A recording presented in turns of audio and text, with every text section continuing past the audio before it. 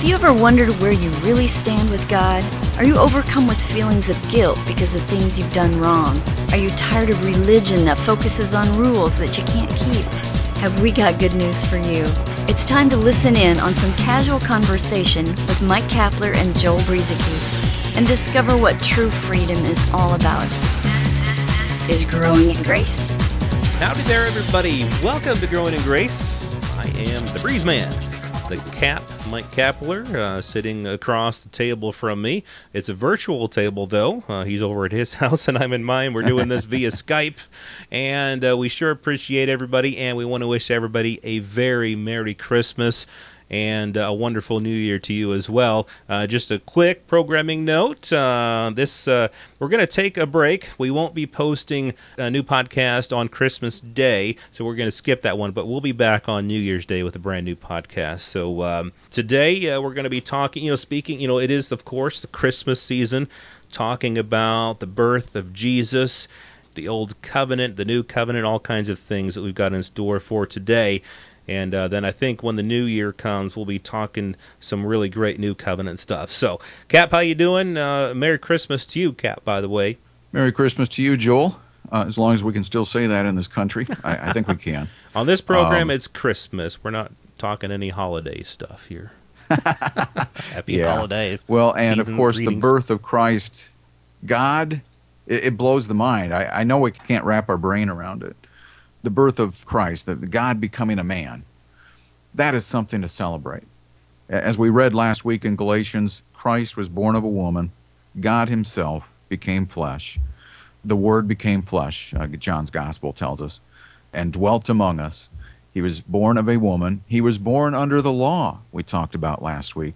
So some of those things that Jesus talked about, sometimes in the New Covenant, we have to stop and realize when we start this New Testament reading in Matthew, Mark, Luke, and John, what was Jesus talking about? Who was he talking to? When was he saying it? Not everything Jesus said was meant for you and me. That's right, and a lot of the words that he said, as I left off last week with Romans 3:19, whatever the law says, it says to those who are under the law, that every mouth may be stopped and the world may become guilty before God. And so that's the reason the law was given. Jesus knew that.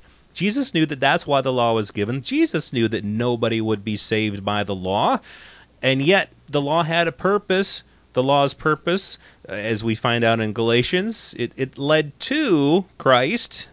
But the law's purpose wasn't for Christians. It was to lead people to Christ. And so we find a lot of law talk from Jesus in Matthew, Mark, Luke, and John as it records the various things that Jesus said and that he did. And, an obvious example, the one that always pops into my mind is the rich young ruler in Luke 18. It says, "Now a certain ruler asked him, saying, 'Good teacher, what shall I do?'" What shall I do? An important question there. What shall I do to inherit eternal life?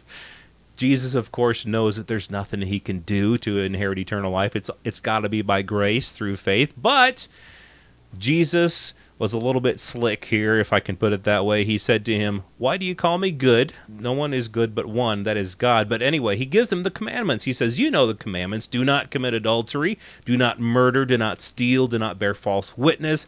Honor your father and your mother." Now, a casual glance at that, a Christian might look at that saying, all right, Jesus is telling this guy you got to keep the commandments. The guy said, "I've kept all these things from my youth."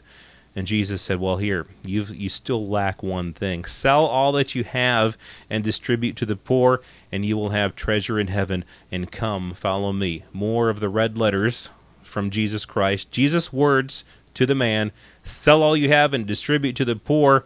And so people look at that thinking, to be a Christian, man, we need to sell all we have and distribute to the poor. We need to keep the law. The rich young ruler heard this, and he became sorrowful. He became sad, for he was rich.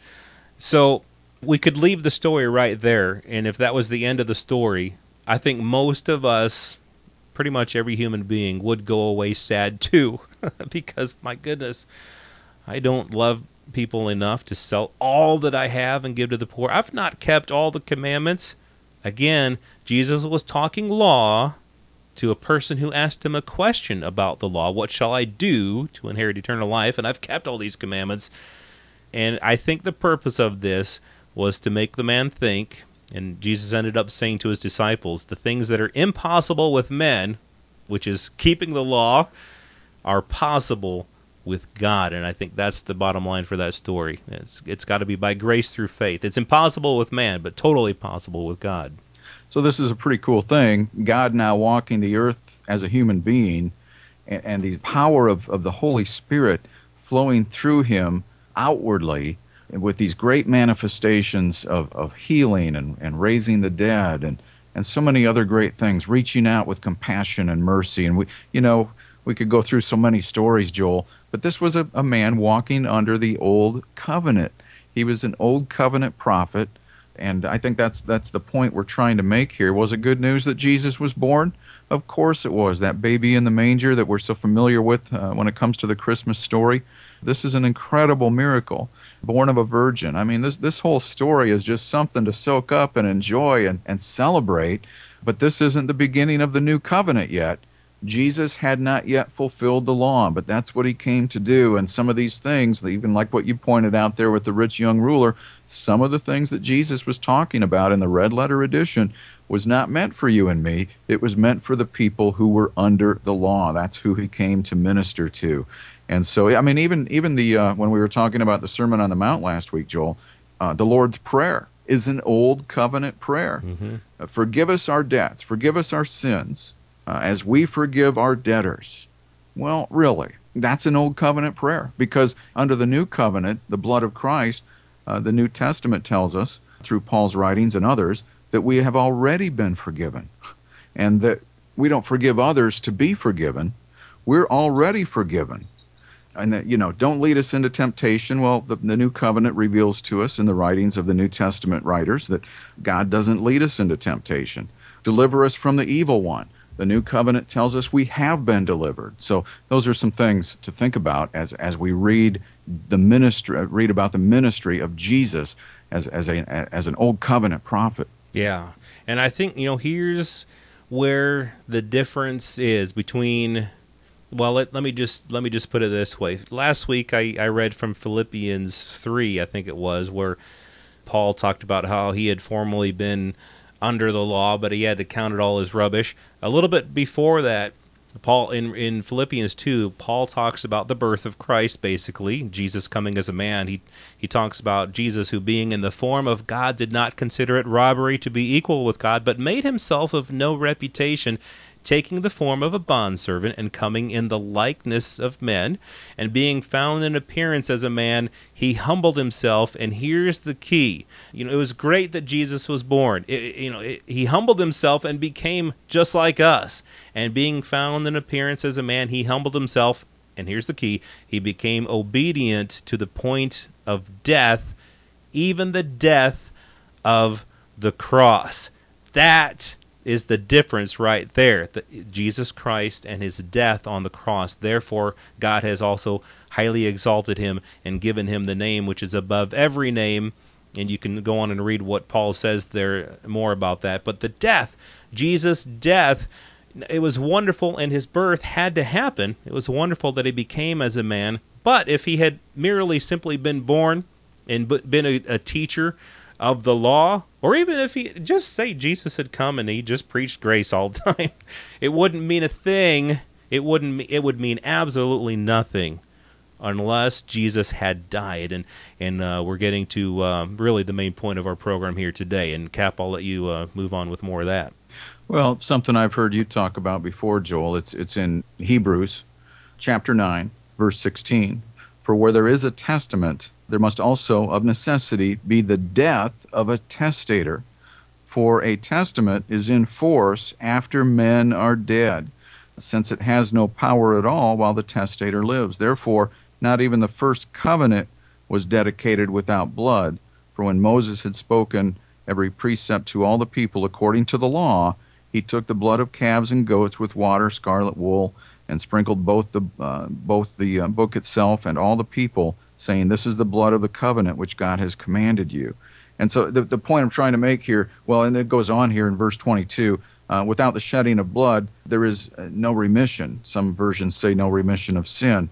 But the point that we're trying to make is that Jesus, the new covenant, the New Testament, he being the testator, and none of that does anybody any good until he dies. And just like if somebody were to leave you something in their will, that will really doesn't hold much water until the testator, the one who wrote the will, until they die, it really doesn't do you, Joel, any good. Yeah, the person has to die in order for the testament or the covenant or whatever it is to go into effect. It's written, and everything is ready to go. It's as long as that person dies, and then that testament comes into effect, that will or the testament.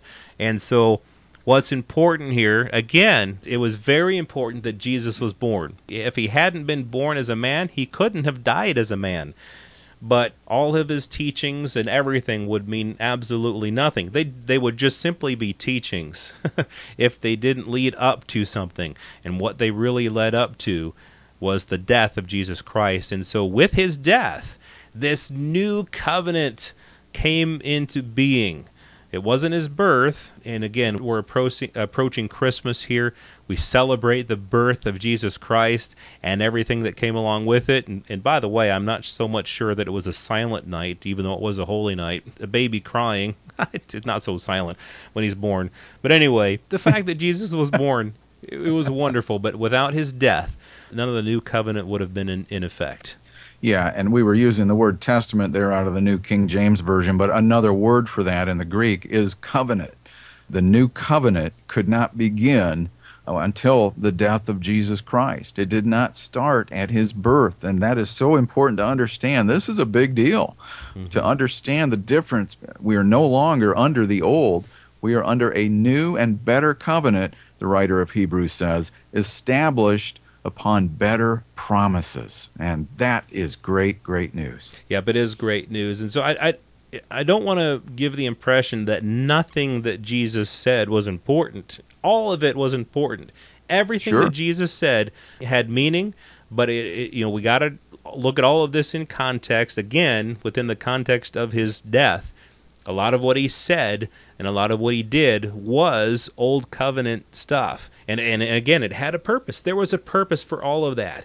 But with his death, then, all of that law stuff, the law was nailed at the cross with Christ.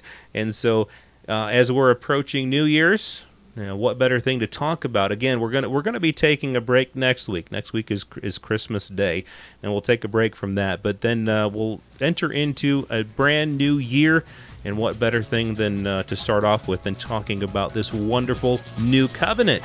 Now that the death of Christ has happened and he has risen again, many, many wonderful things. As you said, Cap, better promises is a better covenant. The book of Hebrews uses that word better a whole bunch of times, and so we'll get into talking about why it's better, what all is involved with the new covenant coming up in a couple weeks here on Growing in Grace. Merry Christmas, everybody, and a Happy New Year. This has been Growing in Grace with Mike Kapler and Joel Brizicki, heard online through various internet sources around the world each week. To access hundreds of past programs, visit graceroots.org. Share it with a friend and listen again next week for more Growing in Grace.